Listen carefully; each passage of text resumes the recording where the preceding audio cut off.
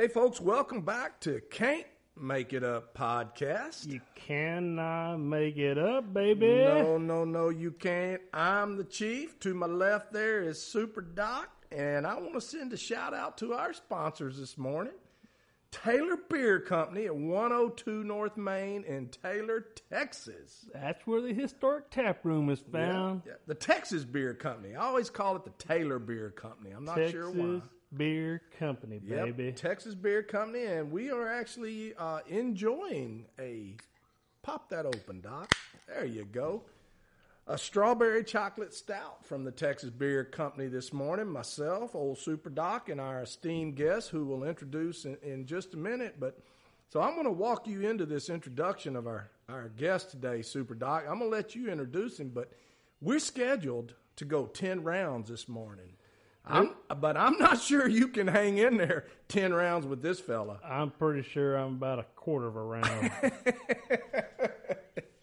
So we're scheduled for 10. We're going to see how long you can keep the gloves up. But I've been known to drop them pretty fast a few times, and he's pretty intimidating. Yeah. You know, I was at the gym working out a couple of days ago one morning.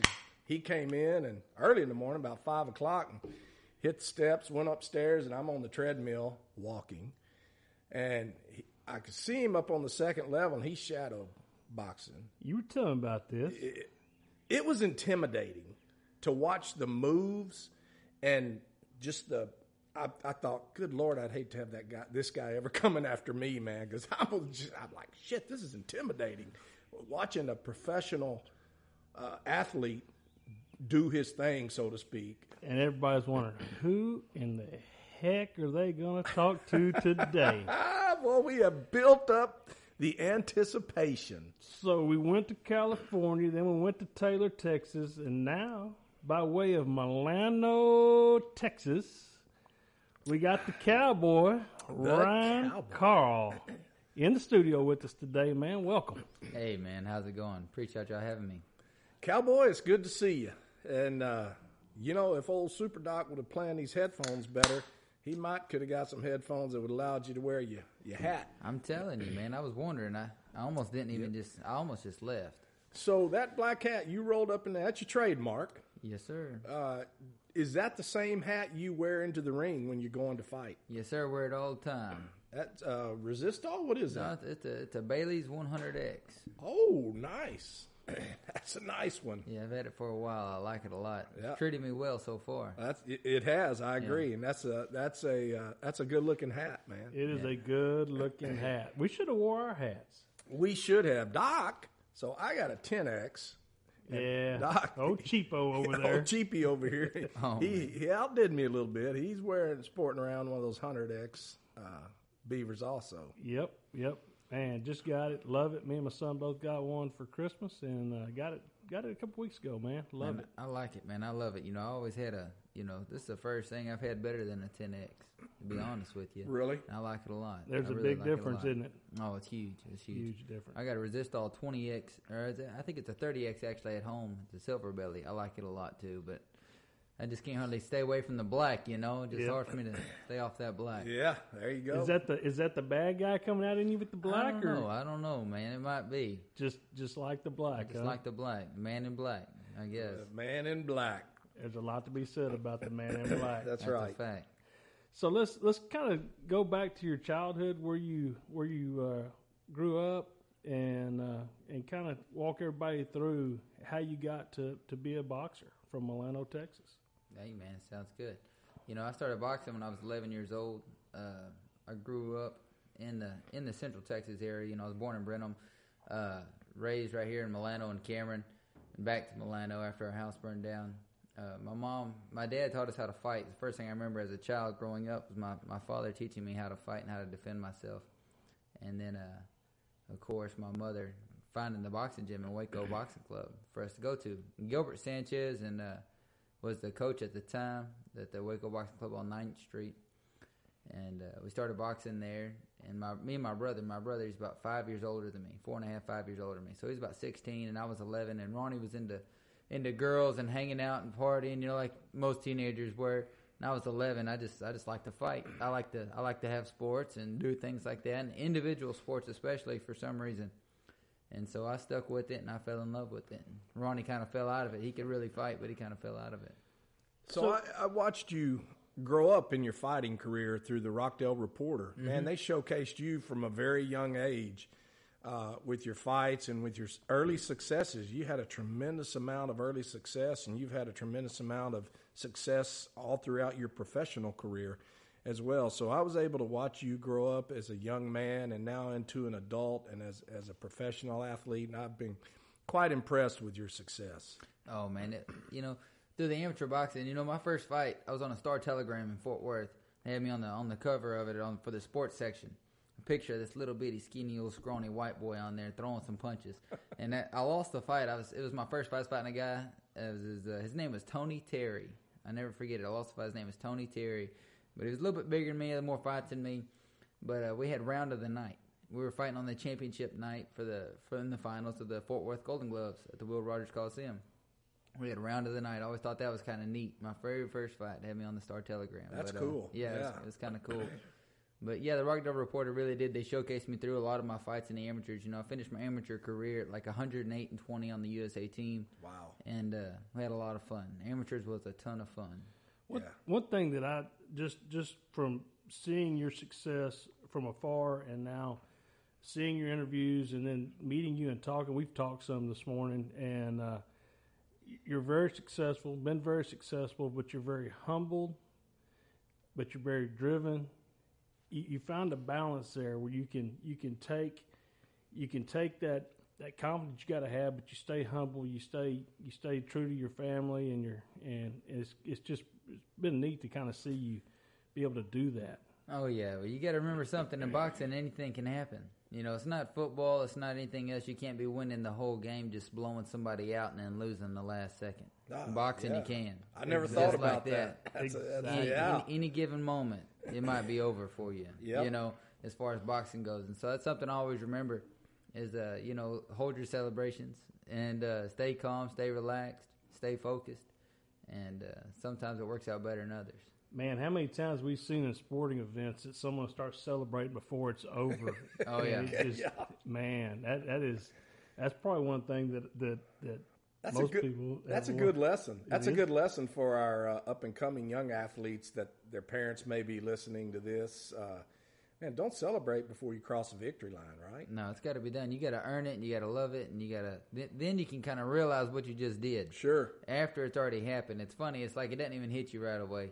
I'll finish after I win a fight, a good fight or something, and I'll leave. We'll go hang out at night, and then next day I'll wake up, and I'll wake up the next morning, and that's when I always realize it.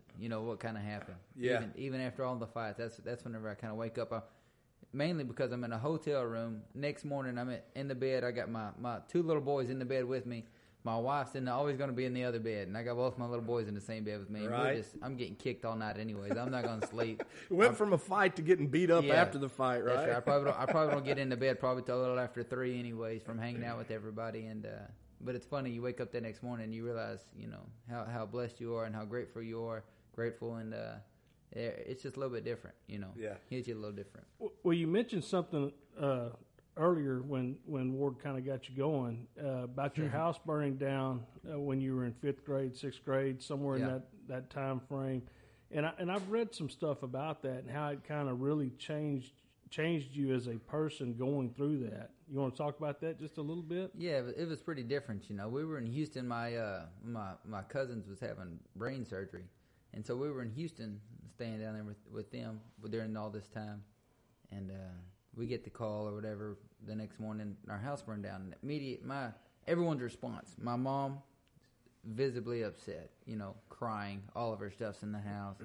My sisters, visibly upset. They're crying. Their stuff's in the house. My brother's like, don't care, Right. Now I'm like, I left my football in the living room. It got burned up, I'm a little kid. Right. And my dad, of course, he's just my dad all the time. And he's visibly upset, but he's not extremely upset at all. He's always calm and steady. He's the calm of the family by far. Yep. We get back and we're staying in a hotel. We don't have anything. No, we don't have clothes. Just the clothes we took with us. That's all we got. And so at first it's kind of cool. You're a little kid, you're staying in a hotel, we're getting to go to the swimming pool. I'm like, I get used to this, we just keep this up, change somewhere, every week. And we get to school, and looking back on it is what's different. In the moment, it was weird, but I walk in and you got all these kids that I go to school with just giving me money from their parents and stuff like that. And just all these, I'm talking about, I'm in 5th grade, and just giving me all this money and all this stuff, and it was just so different, so surreal. Having people that you don't really know, their parents and stuff, care about you, you know? That's interesting you say that, because that's something we talk about a lot on our podcast, and usually we end with that, but we talk about being good to your neighbor and helping your neighbor out, and if you have differences with your neighbor, solve them and move on. Life's easier. Life's a lot easier. Mm-hmm. Yeah. It's simple. We just make it hard. That's true. Hey, that's a fact. We visited, obviously, a little bit before we started this broadcast, and you talked about one of the things your dad taught you as a kid. If you're going to get in a fight, you didn't say it like this, but you said be the one to throw that first punch, right? Yeah. Somebody's coming over to you, and you even think they're going to hit you, get that first punch in. Right. Daddy always told us, don't you ever let nobody hit you first. That's the whole fight. Of course, we're not talking about in boxing. But he said that's the whole fight right there. That can be it, and it can be over. Just one punch. Don't you ever let anybody hit you first. And you had a few. Have you had a few unscheduled, non-professional fights growing up? I had about 1 million growing up. Up until the time I was about 17 years old, and I got in fights all the time. I'm talking about all the time. And I lived in Cameron. We went to school in Cameron. I was in ISS most of the time. I think like a few weeks out of the year I wasn't, but I was in fights all the time. But not for any reason, but the fact that I wasn't going to be bullied. I wasn't going to be picked on, and that's something I think always needs to be addressed. Is the only way to deal with bullies is to fight. Is to stand up for yourself. Sometimes you got to give violence a try. It's not always the answer 100%, but a lot of times it is. Now, I would think, I consider myself a fairly intelligent guy. If I see this young man on the playground whipping everybody else's you-know-what, I'm pretty sure I'm going to leave him alone. You would think so, but there's always that guy. There's always that guy, right? Lacking intelligence is everywhere. Yeah, it is.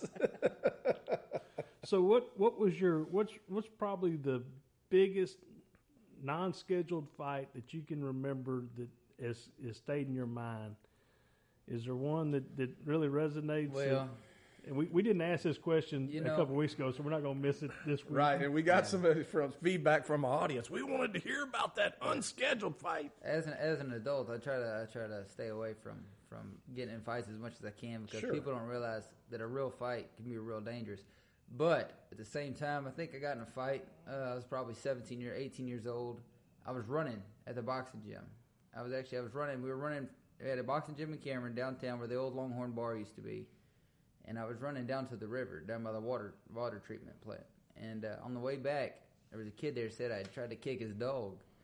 And I told him, I didn't kick your dog, whatever. And he he tried to fight me in the street. And I knocked him down. He got up. I knocked him down again. And he got up. And I knocked him down a third time. And he crawled into his yard. And he's got blood covered his face. His eyes cut. And he's just he is jacked up. Looking. Yeah.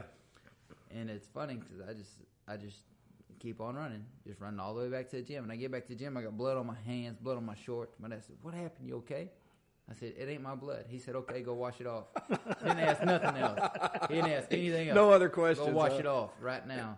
And the only reason I remember that one real well is because that kid's mama actually called the cops and told the cops that a whole bunch of kids beat her son up. It just turned out to be me. It was a whole bunch of punches that beat her son up. It just turned out to be me. Just looked like a bunch of people got Yeah, in. that's it. That's the reason I remember that. Can't make it up, can you? You cannot make it up, baby. So let's, Super Doc, you want to roll out of the childhood into the professional career and talk about what boxing, is it agency, association that you box under? And well, as a professional fighter, it's kind of like you have all these associations, and they make up different parts of boxing, but really you can go, it's not like MMA, UFC, you got different, actual things you can actually fight in. For me, boxing is just one sport. You're going to fighting, boxing, the whole thing, the whole association. It doesn't matter if it's for the WBA title, the WBO. You know, you don't have to fight fighters just in that organization. You can fight all the way across the board. Okay. Right. So at some point you're learning in Waco, Texas, and you show enough promise. It's time to move to a bigger gym.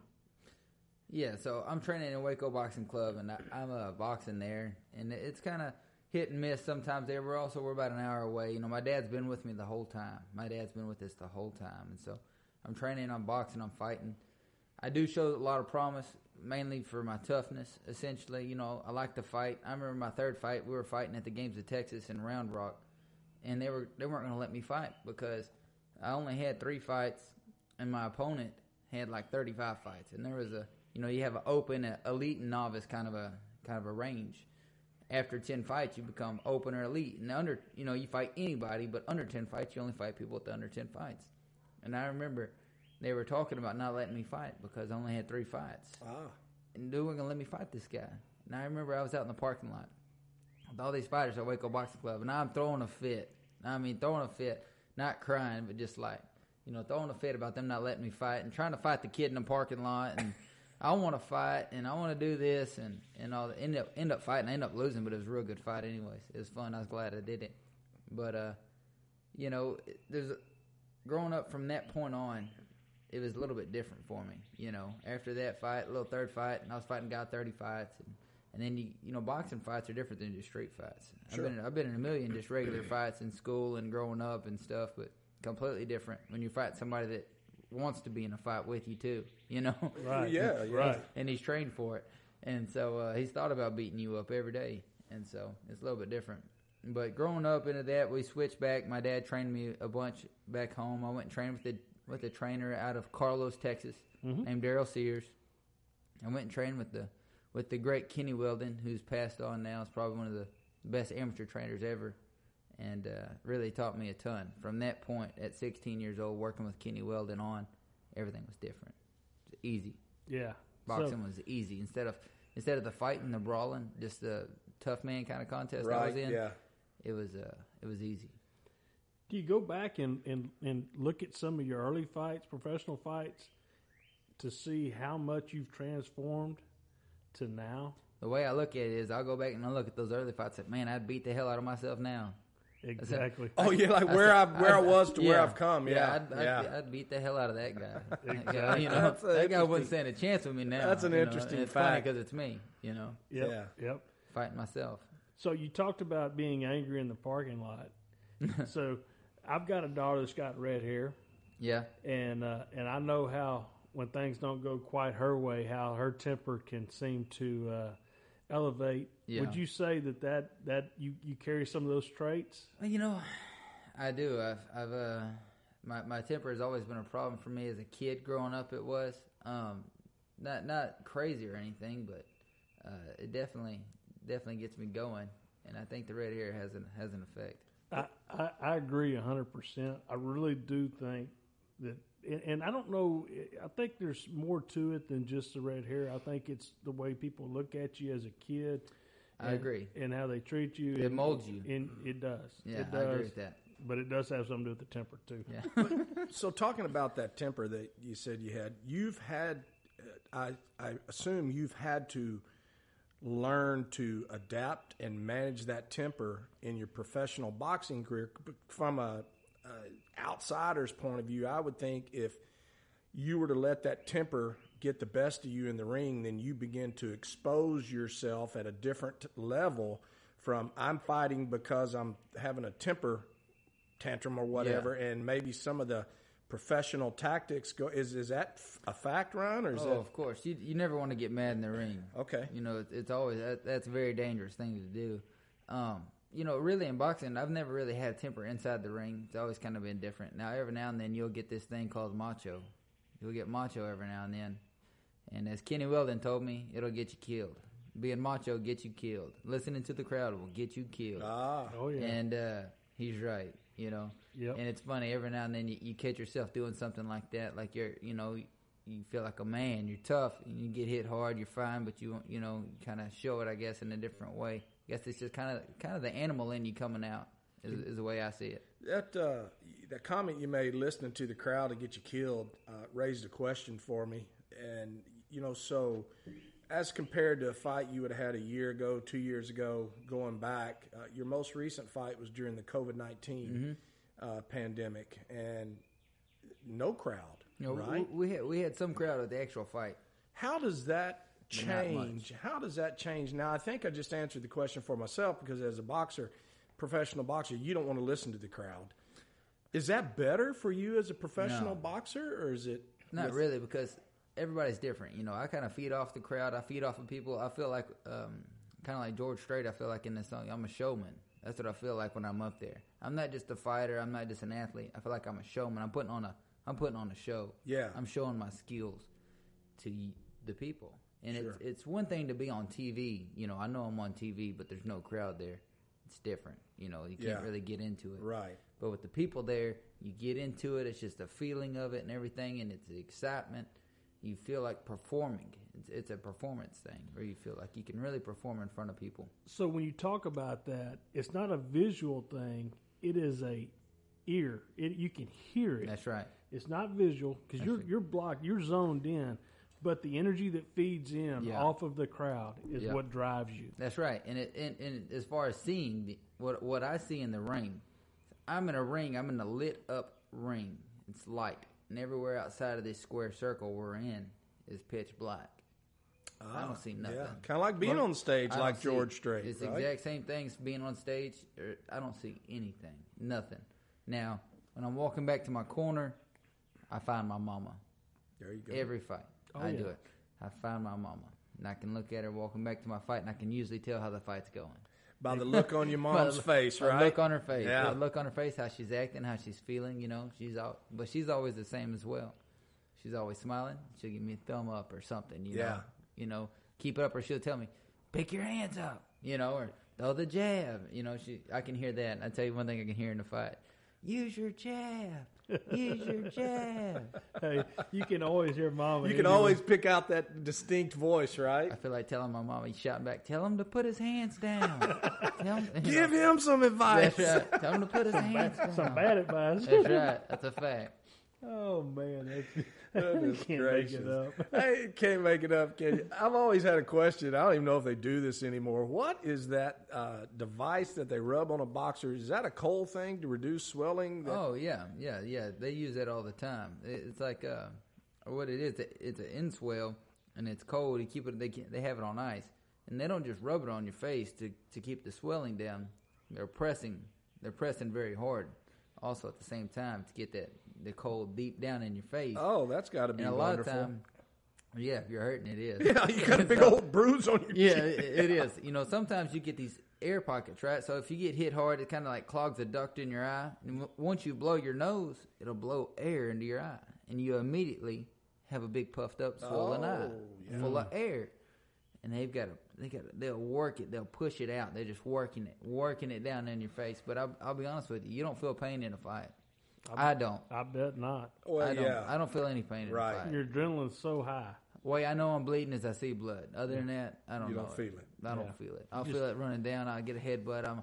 I might feel it every now and then, but like I got hit with the elbow a couple of fights ago, fighting Kareem Martin in Flint, Michigan. Hit with an elbow. Felt like I got hit in the head with a ball pin hammer. Dang. That's what it felt like. Ding. Now it's funny because I keep fighting. All of a sudden, I see blood just running right down my face, and so, but it's different. Yep. So, Ward, the Chief mentioned a minute ago about your biggest fight of your career back in San Antonio at the Alamo Dome, and you went against Mario Barrios. Barrios. Right? Yep. and he's the world champion right now in the lightweight, Well, it's gonna be junior welterweight, junior welterweight. I knew I was going to get that wrong. That's why I What was weight? gonna look What's the weight for that class? 140 pounds 140 pound max weight. maximum. Okay. And I weighed in 140.0, You were right on it. right on the money. Yeah. I can tell you this, for a guy, he's probably a little over 140 right now, but not much. He's built. He's built. damn sure is. I can remember when I was in high school and I was 140. I didn't look like that. No, I you looked didn't. like a You had a drawn-up head little- full of curly hair, and you were about as skinny as that damn microphone you're talking. That's exactly correct. Well, this guy is built, man, and you know, I opened the show with him shadow boxing up there, like, whew, boy, I'm staying down here. Oh yeah, oh yeah. So I went and watched the interview that y'all did with Showtime before the fight, and Mario spoke and you spoke and y'all both spoke about. I think y'all were the co-headliners for that fight. Yeah, correct. Co-main event. But y'all pretty much both just threw it out there. Y'all are gonna own this thing. Y'all are gonna be the show, and y'all were the show. Yeah. Speak a little bit about that. Well, you know, the way I feel as I was going into the fight, I have a ton of confidence, of course. You know, as a professional athlete, you better have a lot of confidence. Just plain and simple. As a person in life, you better have some confidence in yourself as a person, you know, and especially as an athlete, because I'm about to get in a fight, you know. I'm fighting a guy out here on Showtime, pay-per-view, in front of millions of people, you know. Maybe not in the crowd, but everybody's going to see it, and everybody's going to be able to see it forever, you know. This is going to be out there, and so a lot of people that'll freak them out, but for me, it's like I want to be the best dude out here. I want to be better than everybody, and that's how I feel about everything, you know. I'm very competitive in everything I do. Performing is one of them as well, you know. And so I want to be the best guy on this card. Whenever people look back on this card, I don't want them to think about anybody else but me in my fight. I like that. I like that. And I killed myself in camp to get there. I killed myself to make the weight. I killed myself to do everything. And I did that. You know, I'm away from my family in camp. I'm training. I'm doing all of this. And I don't want it to go to waste. You know? Sure, yeah. And that's being away from your family is a big deal because, man, your family is a big part about everything that you do. That's a fact. Yeah. And being away from 3 young kids and training, it's a commitment that most people are not willing to do. Yeah. I read your motto. I see you quote a lot is faith, family, and God. I think is that God, family, and boxing. God, family, and boxing. Yeah, that's it. Thank you for That's correcting pretty me. close. Yeah, I was God, family, and boxing. So talk about your family a little bit, and I'm going to ask you a pretty straightforward, simple question. What has the success you've had in your career as a professional boxer, what kind of effect has that had on your family, man, in your life, and just how's that affected the Cowboy Ryan Carl family? And Well, it's you know, so boxing has been our life since we got married. Since me and my wife got married, we got married in 2013, and then right away we moved to Houston in 2014 when I turned pro. You know, early 2014 I turned pro, and you know, it's affected from then, from being a beginning of stages of my career to now, the success and the publicity and the different things like that, it's done nothing but help it because of the way I've reacted with it, you know. yeah, You can always react the bad way and ruin everything, but if you continue to be humble and act the correct way that you should, it just does nothing but continue to grow and to get better. As a family, we're closer. We've got more stuff going on, of course. It's of course, financially, boxing has been very, very good to us. good. As a family, keeping us together. Being gone in camp is one hard thing to do. You know, my wife, she's tough. She is tough. She's got to be to raise 3 kids while I'm you're telling gone. you, right? So this last time, she was pregnant with her third. And she's got my oldest boy 6, and my youngest boy just turned 2 in November. So he was 1/2, and he was in them terrible 2s about a year ago. Exactly. And so, and she's at home. She's at home with both of these boys and pregnant and doing all this, keeping up with it. She's tough, you know. Yeah. And for me, camp is one thing. Camp is hard. Don't get me wrong, but she's tough. Dealing with that, the mental stress on her was very great. I think that in most families, the wife is the anchor that keeps it all together. I know That's true with my family for sure. Yeah, it is. So, Yeah. so I mean, they just, you know, they just do whatever it takes to make it happen. It's really amazing. you Oh know? yeah, There's no doubt about it. She's very strong and she's very headstrong too. Yeah. She keep you She in wants check. her way. She I'm keep you in telling check. Yeah, she tries. She can punch too. I tell you what, she hit me in the stomach yesterday. I was playing around with her. She punched me. I wasn't paying attention. She almost dropped me. knocked the air out of me. I said, "Woman." I said, she's funny. She's, "Oh, I barely hit you." So you just stay away from me. Exactly, right? You just stay away from me. So that could be one of the bad things about being a boxer, that your wife thinks that she can just take shots Right. at you every now and You then. need to take those, just absorb that shot and That- go on. Consider it training, right? Preparation. That's right. That's a fact. She always tells me, she goes, I barely hit you. You're used to being hit anyway. I said, well, I don't like it. Yeah, it doesn't mean I like No, it. I don't like it. I mean, it's kind of part of the job. It's going to happen eventually, but, I don't like it. It's not something I want my wife to just beat me up all the time. I sat behind you and your wife, and I think you had one of your sons with you. It was about 3 or 4 years ago at a wedding out at the Cowboy Church. And I forget who it was getting married, but my wife and I were sitting right behind you, and I didn't realize who you were when I first sat down. And I sat there for a little bit, and I thought, damn, that's Cowboy Carl sitting in front of me. I was a little starstruck. I'm not going to lie to you. And I think I tapped you on the shoulder and said hello, and you're obviously very cordial and spoke and probably didn't know who the hell I was or care anyway, right? But He still doesn't. I know. But I was a I little. know who he is now. No, I'm Chief. kidding. Yeah. The chief. The chief. I was a little starstruck by meeting you, and you have a very beautiful family. I I'll tell you appreciate it. I that. appreciate it. What do you get a lot of requests for autographs from fans and things like that? Is that what? It's still real weird, right? So I get a lot of stuff for autographs and for pictures and things like that, just randomly, and by people that I wouldn't think that would know who I am. Yeah. And I don't ever think of it like that. Like I'm anybody different, and so that's why it always hits me different too, is because I'll be somewhere with friends and doing stuff, and some random person will ask me for something, and I'm like, almost like I feel like they're almost making a joke. You know what I mean? Right. Like you're not really asking me for an autograph, are you? Yeah. Like. And it's really surreal. It's really neat.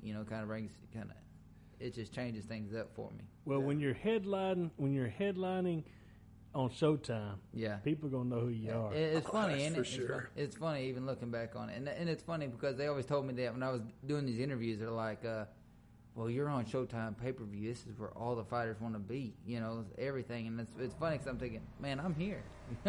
That's exactly where I'm at. I'm you know? here. And so it's different. It's a crazy feeling.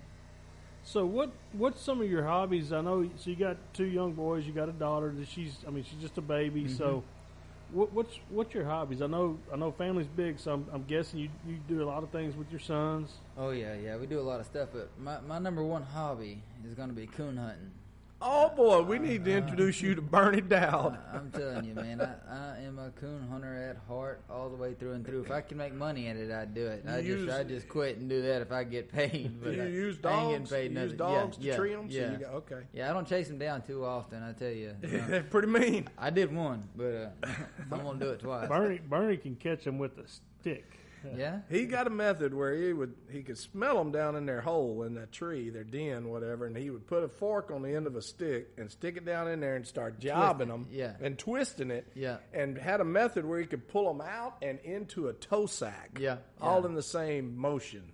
Yeah, I'm all right. I don't got to do that. you know. Exactly. I like the competition of coon hunting in the competition world, and just any kind of competition, right? And so I enjoy my dogs, and I enjoy just going out there. It's peaceful, going out there hunting at night and doing all this stuff, and I don't hurt or harm anything 99% of the time. Your dogs, are they a purebred dog that you use to hunt I with? hunt with blue ticks. Blue tick hounds. Blue tick coon dogs. Okay. Got my main dog. His name is Pride, and he's done me pretty good so far.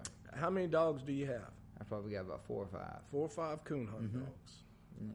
Are they all trained up to the same caliber? Well, trained up in the same caliber, 2 different things. I can try to do the training. It's kind of like a fighter. You can give a certain person all the training in the world, and he'll never make it. He don't have the right tools to Right. start with. And then you got one of them. You can give half the training, and he's better than everybody. And so, I've got my Pride dog. He's the best dog I've got. The best dog I've probably ever had. And so, then I've got dogs that aren't nowhere near close to what he is. And Right. so, Exactly. That's an interesting analogy you just shared with us there. I didn't think about it like that. Training and it's different, two things, right? No, Give just- everybody the training. They don't have the skill set right. to develop it, and it's nothing really. it's nothing to them. You have people out there that you could put in the gym, the best gym in the world, the best trainers, with everything they need, and they will never succeed. They might never win a fight. And you can take a kid from nothing and put him with somebody just natural, just pure natural talent, put him in the ring, and he beat half the guys, you know, with no training. Yeah. And it's just, it really just comes down to just being a natural. Now, that all comes before, in my opinion, before training. You know, you have to have that. If you don't have all these tools to start with, you don't have the right kind of mind, you don't have the right kind of focus, you don't have the right kind of, you know, you're just not really that physically athletic. You're probably going to have trouble being a professional boxer. No doubt. You know. You can be difficult doing anything good. That's right. But Sure. Yep. physically, but you can always find something you're good at anyways. And so, but people need to realize that sometimes boxing ain't for them. Right. And it's not a sport you want to do if you're not very good at it. Have you ever got in the ring with an opponent and right away you could tell this guy's not very good? All the time. Really? You can get in the ring with anybody. You can get in the ring with people, and you can just, it's like a hand-eye coordination thing. It's just being around them, the way they move in the ring. So when you realize that, what's the mentality? Like, okay, I'm going after this guy. 100. You're always 100%. I don't mean to say that, but does the mentality or the fight plan change at that point when you realize you've got a weaker opponent? Does the attack change? Always. Everything changes in the ring, and that's what makes a good fighter too, is being able to change in the moment, right then. No, you don't have to. You don't want to have to wait until the round's over to come back to your corner to tell you to change, Right. and then go out there and change the next round, because they Right. might be changing the next round as well. You got to Exactly. be changed right then on the spot, and but yeah, everything changes. Everything you see things. That's the whole thing. It's funny. It's like I see dead people. No, but it's like I see things. You know, when I'm fighting, I see this guy. It's like he throws his jab, and I see the way he brings it back, and I see him do it twice. I see him do it 3 times. I'm like, this guy. It's a bad idea, you know. So you're Exactly. really I studying. better hit this guy with this right hand right now. Next time he does it, and it's funny because it's like he does it, and you don't even realize what you're doing. It's just natural instinct, muscle memory. Boom, you've already hit him, Right. and it's already in. You're just following off your last thing. It's just like everything is in the moment, right then happening. You don't have time to think about anything, to an extent.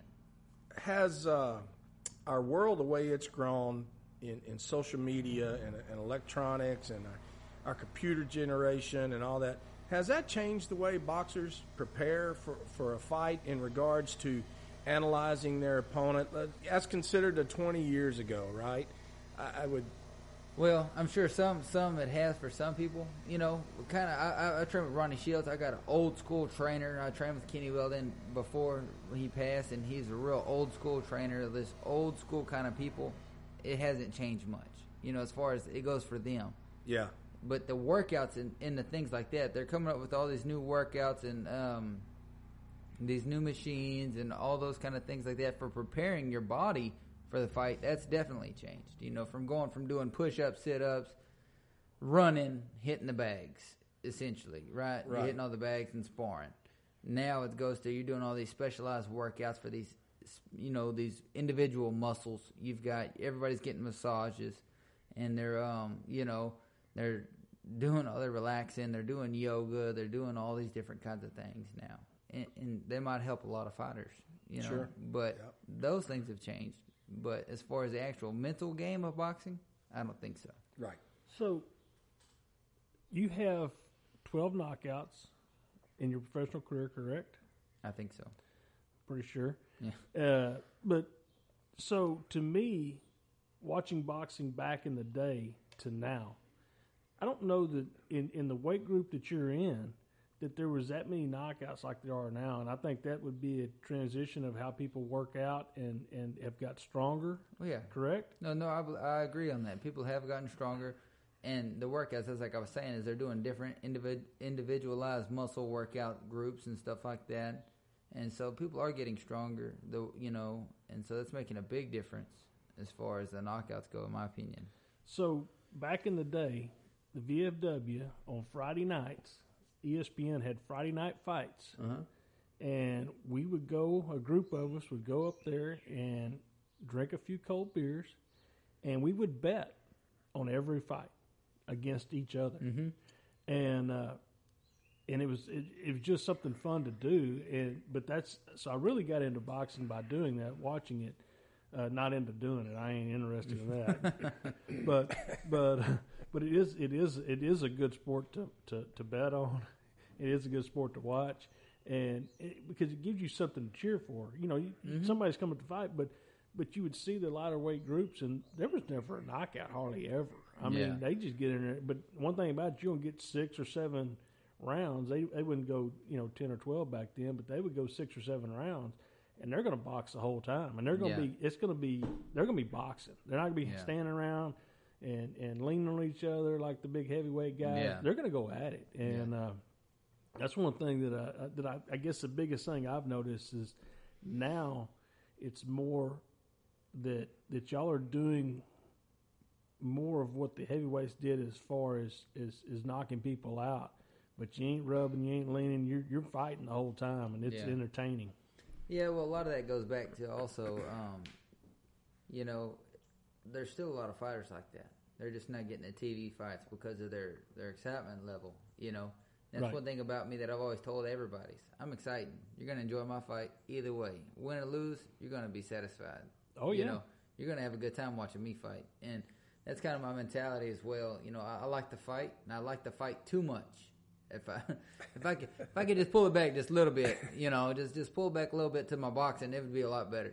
I would do better, but being macho, listen to the crowd to get you killed. Get you killed, yeah. I remember that comment. But it is fun. It is fun. I just like to fight. It's just something I like to do. I don't really, know why or anything. It's just kind of I guess it's just a personality thing. Is there, when I think about some of the great fighters that I watched growing up as a kid, I think about Sugar Ray Leonard and his fights with, was it Thomas Hitman Hearns? Yeah, Tommy Hearns. Yeah, Tommy Hearns. And there was a Hispanic guy that was a real... Roberto Duran. Yeah, Roberto Duran. You're looking back at those and you being a professional boxer, are there any of those guys from back in the old days that you look at and kind of an icon to you? I love watching Sugar Ray Leonard fight. Huge fan of Sugar Ray Leonard fighting. Just, I love as a kid growing up, I thought he was the best fighter of all time. Yeah. I really did. Sugar Ray Leonard, I just really enjoyed watching him fight. And, Tommy Hearns, long and tall. He hit you from 2 rings over. His arms were so long. He could fight too, and he was tough. He really was tough. You got, Marvin Hagler and guys like that. I love watching everybody fight. You know who actually my favorite fighter was as a kid growing up was Ricky Hatton. Ricky Hitman Hatton is a British fighter in the UK, and he was like 40-0 or something like that. But he could fight, and he was exciting, threw a lot of body punches, and he was rough and tough kind of fighter. And it's just kind of something I lean towards, I guess, even as a child. Yeah. But I always told Dad I liked them wars. Those guys that were in wars, the Barreras and all those guys, Morales and stuff like that. And so, do talking about Sugar Ray and Hearns and Hagler, do you know if any of those guys have ever come to any of your fights? Well, I've met Hearns and guys like that, and Ray Boo Boo Mancini and all those guys. I've met all those guys like that and stuff, and I'm sure a lot of them have been to fights that I just don't really pay attention to. Yeah. A lot of times, to be honest, well, that's definitely not your focus. When I'm done fighting, when I'm out of the ring, I'm a people's person. I'm around all the people, all the fans. Even after my last fight, after the fight, they won't let you go in the crowd because of COVID. So they usher you back to your changing room, and they usher you back to the hotel, and you can't go anywhere. And if you do get away from the security guards that are with you, they won't let you back to your room to get your stuff. Oh, wow.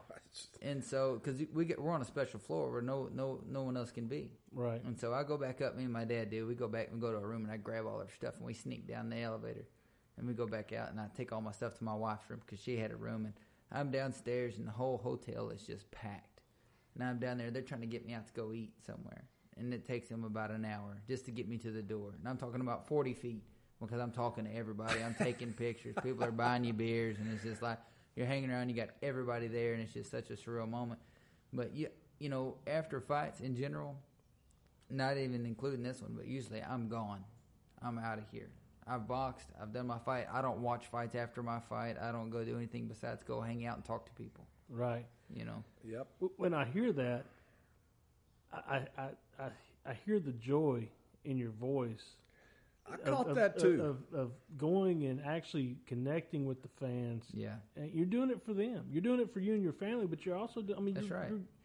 You get it. You understand Mm-hmm. what it's all about, and I like to see that he's taking the time, because hey, this is not going to go on forever, right? That's a fact. Nothing goes on forever, so enjoy the moment. I love it, man. That's a great comment you made there, Doc, and that raises a question for me, Cowboy. What's the lifespan, so to speak, age span, I should say, of a professional boxer? Is there like, okay, you get to 40 years of age, you're pretty much done because You get to 40, you're an old man.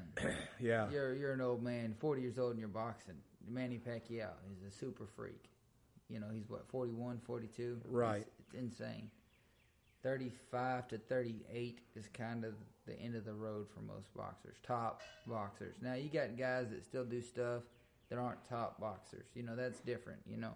But top, competing against the best, you're fighting 25-year-olds, you know, 24-year-olds, and you're at a 36, 35-year-old man, you're going way past now. You're over, and you're coming on your way back down. right, And yeah. so, really, a lot of fighters don't know when to quit. They got to, you know, kind of, it's bad for them. Sure. Well, you know, that's not in their DNA to quit, right? That's right. And they don't know when to, and so it's hard for them. They love it so much, just like I love it. But everything must come to an end. Yep. So, as we kind of start to wrap this interview up, man, we really appreciate you coming in studio, man. It's been fun. What does the future hold? I mean, I know you're trying to get some fights right now. I wanted the rematch of Mario Barrios. He turned me down. Accepted a fight with Omar Figueroa Jr. He turned me down. I think he's fighting Abel Ramos now. Really, for me, I'd like to fight Adrian Broner. I'd like to fight guys like that. Try to get me a fight, essentially, with somebody without turning me down. Right. You know, on a decent platform. That's got to be a little bit of respect being shown when they turn you down. It is, but it's frustrating. It's very frustrating. I just want to fight. I just want to fight. My name's Ryan Carl, and I have a problem. Exactly. I need a fight. That's right. I need a fight. That's pretty good. You know. I love it, man.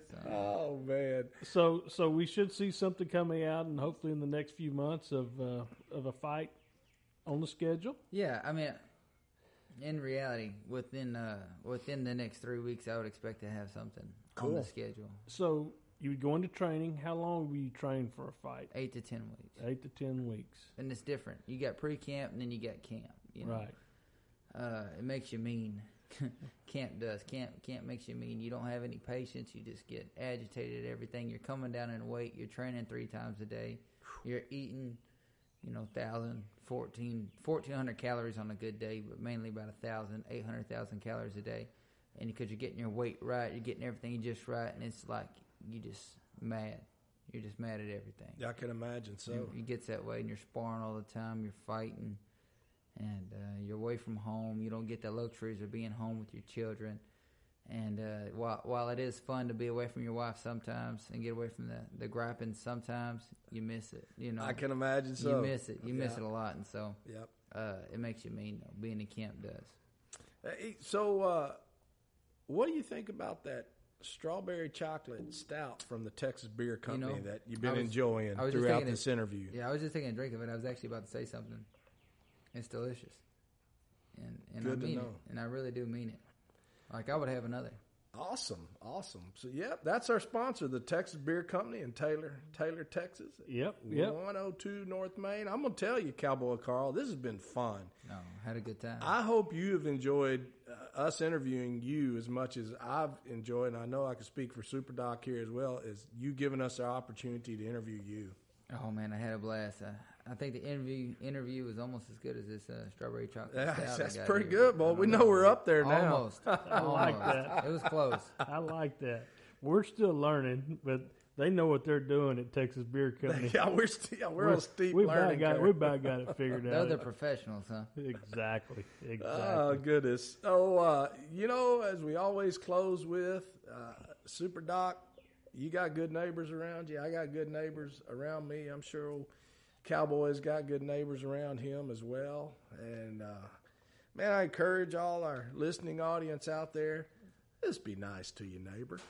Or like I always say, grab an extra beer out of the fridge and go visit your neighbor and ask them how they're doing and if you could do something to help them out today. That's right. It never hurts to lend a helping hand to somebody. You know, I always taught my daughters a philosophy growing up, and I still tell them this day is never pass up the opportunity to help somebody out.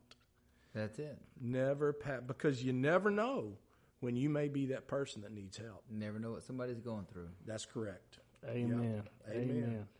All right, guys. Man, we appreciate you coming in, Cowboy, Ryan, Carl. Amen, brother. Thank you. Good luck Appreciate in it, your guys. next fight. We'll be watching you. Appreciate it. For sure. Hey, folks, we're out. We love you. Thank you for listening. We gone. Peace.